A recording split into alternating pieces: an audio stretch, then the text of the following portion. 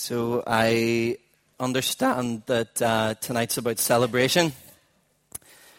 I was thinking about celebration as I was preparing. I thought the invitation to celebrate in terms of striking fear into the hearts of the parishioners of Orangefield. That invitation is probably second only to, we'd like to invite Marty Sloss to come and lead our worship now. It's something that frightens us. I'm going to talk to you about another subject with which I think celebration is often very closely associated, and that's death. And particularly two epitaphs. The first epitaph, folks, is that of Mel Blanc. Mel Blanc was the creator and inventor of Looney Tunes. And when he died, on his gravestone, they have imprinted, "That's all, folks."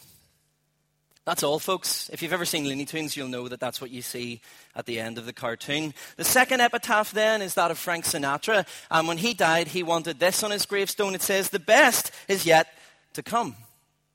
My question is this: who's right? They can't both be right. It has to be one or the other. Either we die, and frankly, that's all, folks. Thanks for coming. Or actually, we die in the knowledge that the best is yet to come.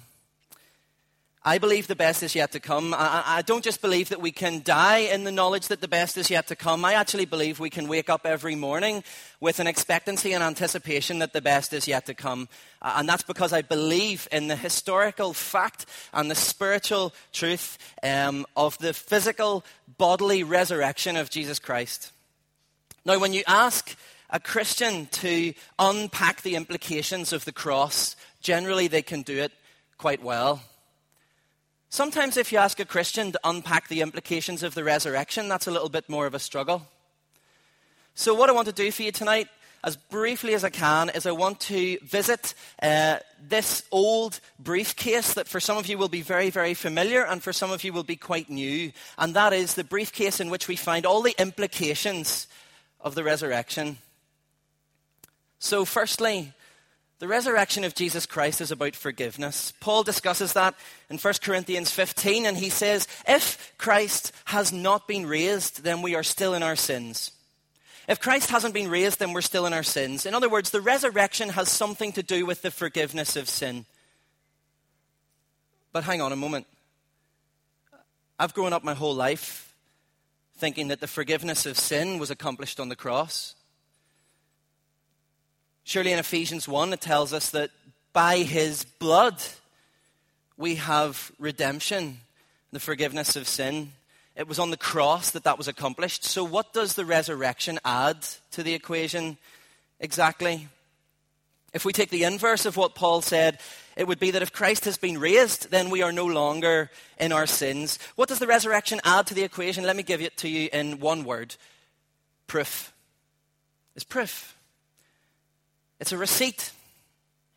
When you go to the shop, you buy something, you carry out a transaction, and when you're finished, you get a receipt. Now, in work, I get in trouble for losing receipts. The resurrection is a divine receipt.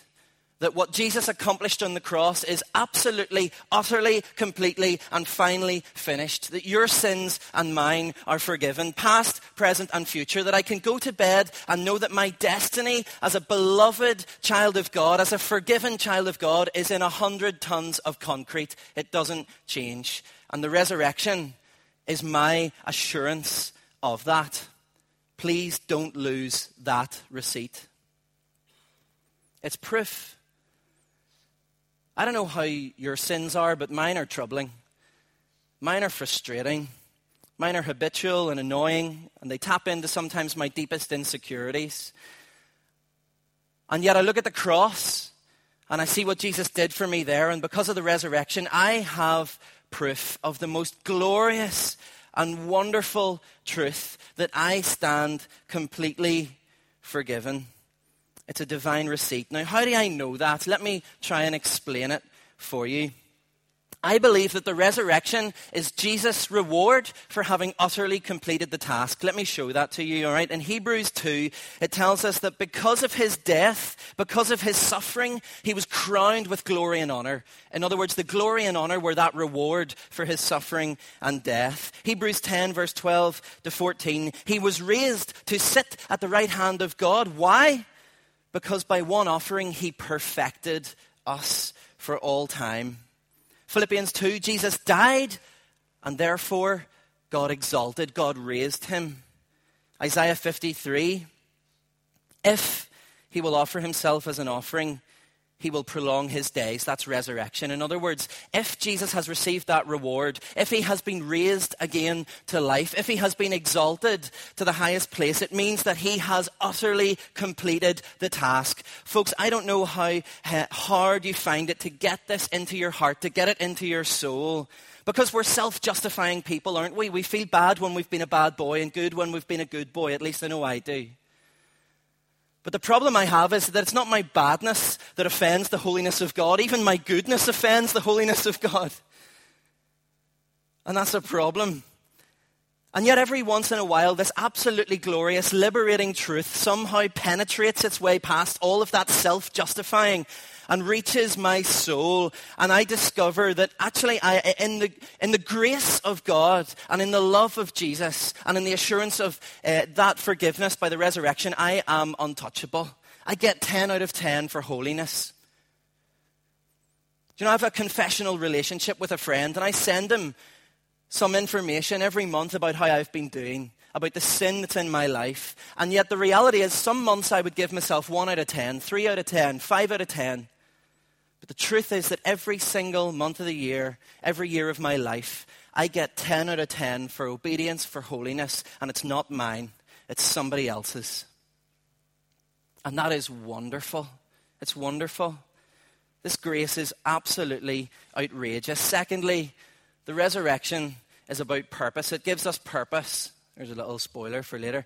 The resurrection gives us purpose. You see, you don't simply acknowledge that your sin's been forgiven and then sit back, relax, and wait to arrive in heaven, because there's work to be done. Throughout the entirety of the Old Testament, there's this one message. You see, God comes to Abraham and he says, I know this is a mess. I know this is broken. I know that things have gone wrong, but I'm going to bring my kingdom.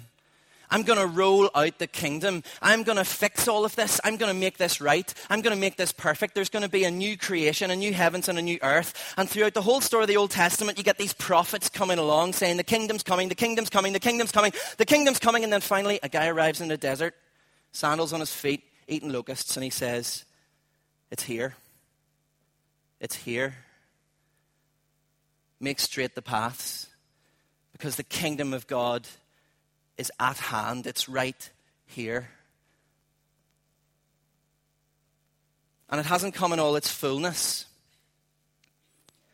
But through the resurrection, we participate in bringing it about. Let me explain that to you. You see, Jesus said in Matthew 10, verse 39, whoever finds their life will lose it, and whoever loses their life for my sake will find it. In other words, we literally as Christians in following Jesus, we follow the pattern of his life as we take up our cross and we die to ourselves, but by the resurrection, we are raised again to a greater purpose, a greater life, a better way.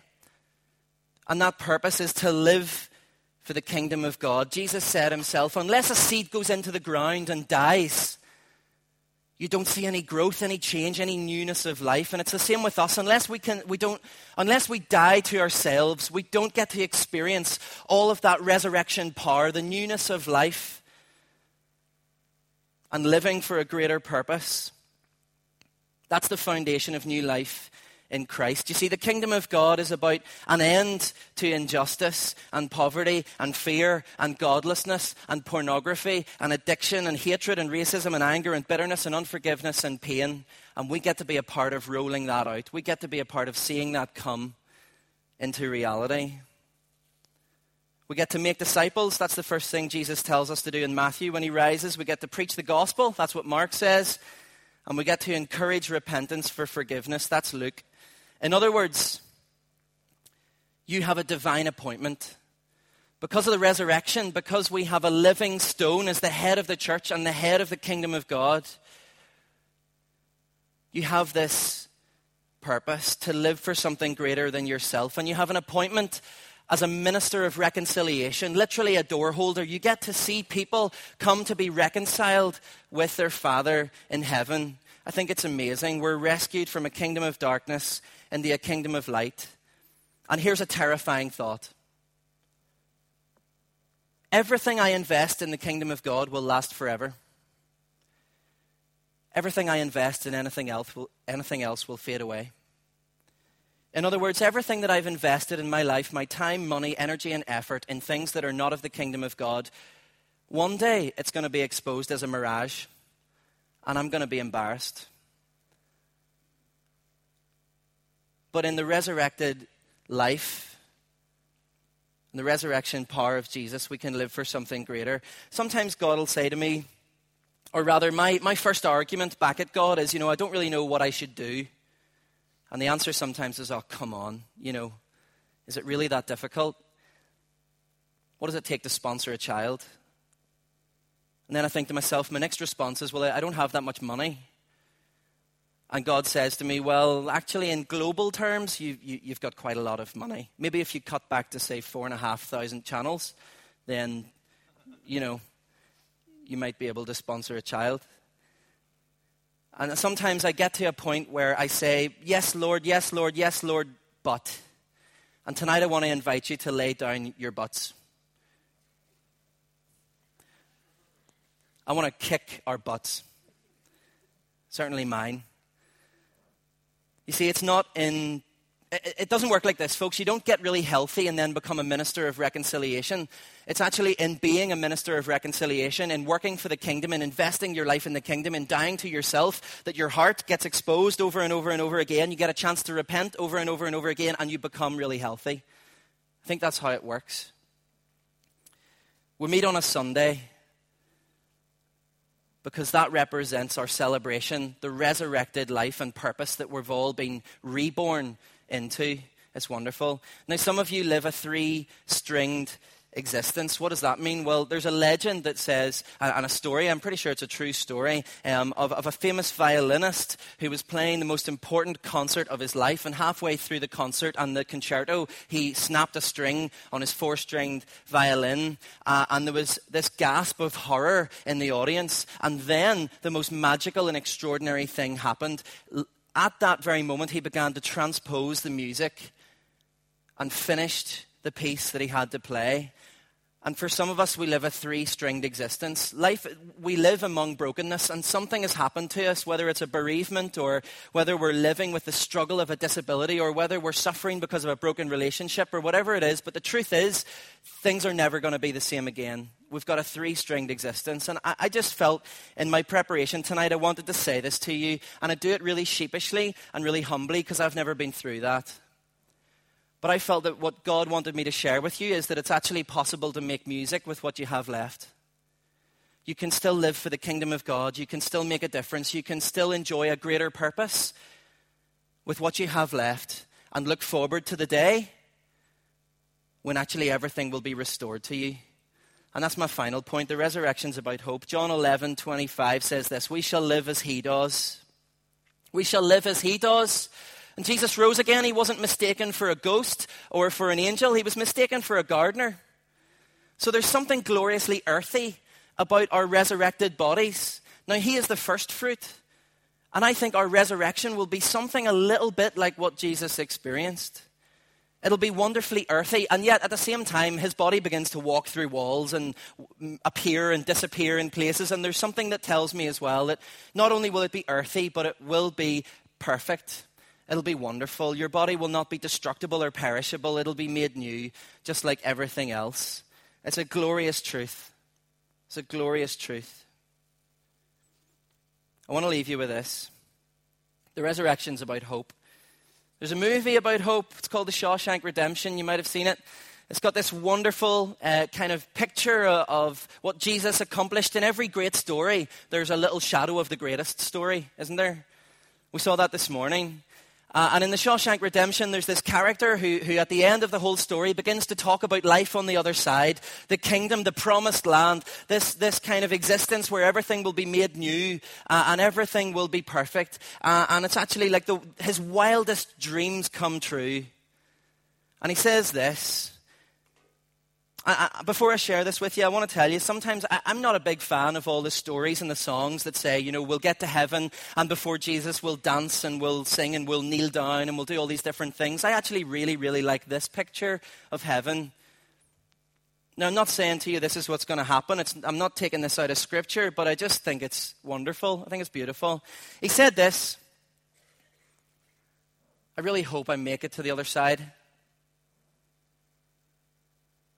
And I hope I get to the shore. And when I get to the shore, I hope I'll see my friend. Because I want to shake his hand. I want to thank him for everything he's done for me. And I hope the Pacific is as blue as it is in my dreams. Now, the New Testament concept of hope is not the same as the way we use the word today when we say, I hope I get a Chinese and I hope my team wins. That's wishful thinking. The New Testament concept of hope is actually more based in certainty. It's a certain hope. So actually, because of the resurrection, I have proof. I'm certain I'm going to make it to the other side. I'm certain I'm going to stand on the shore.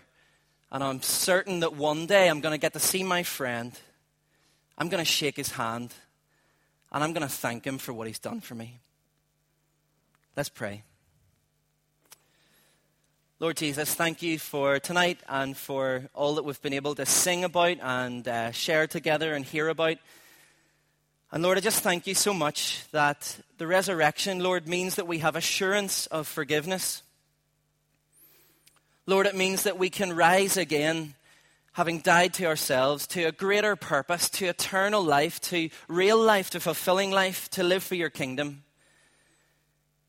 And it means, Lord, that even in our suffering and our brokenness and our hurt and the things that are a mess, Lord, we have hope that one day we will stand on the other side and on the shore and we will have an opportunity in a perfect place, a new heavens and a new earth, the fullness of your kingdom, to say, Lord Jesus, thank you, my friend, for what you've done for me. Amen.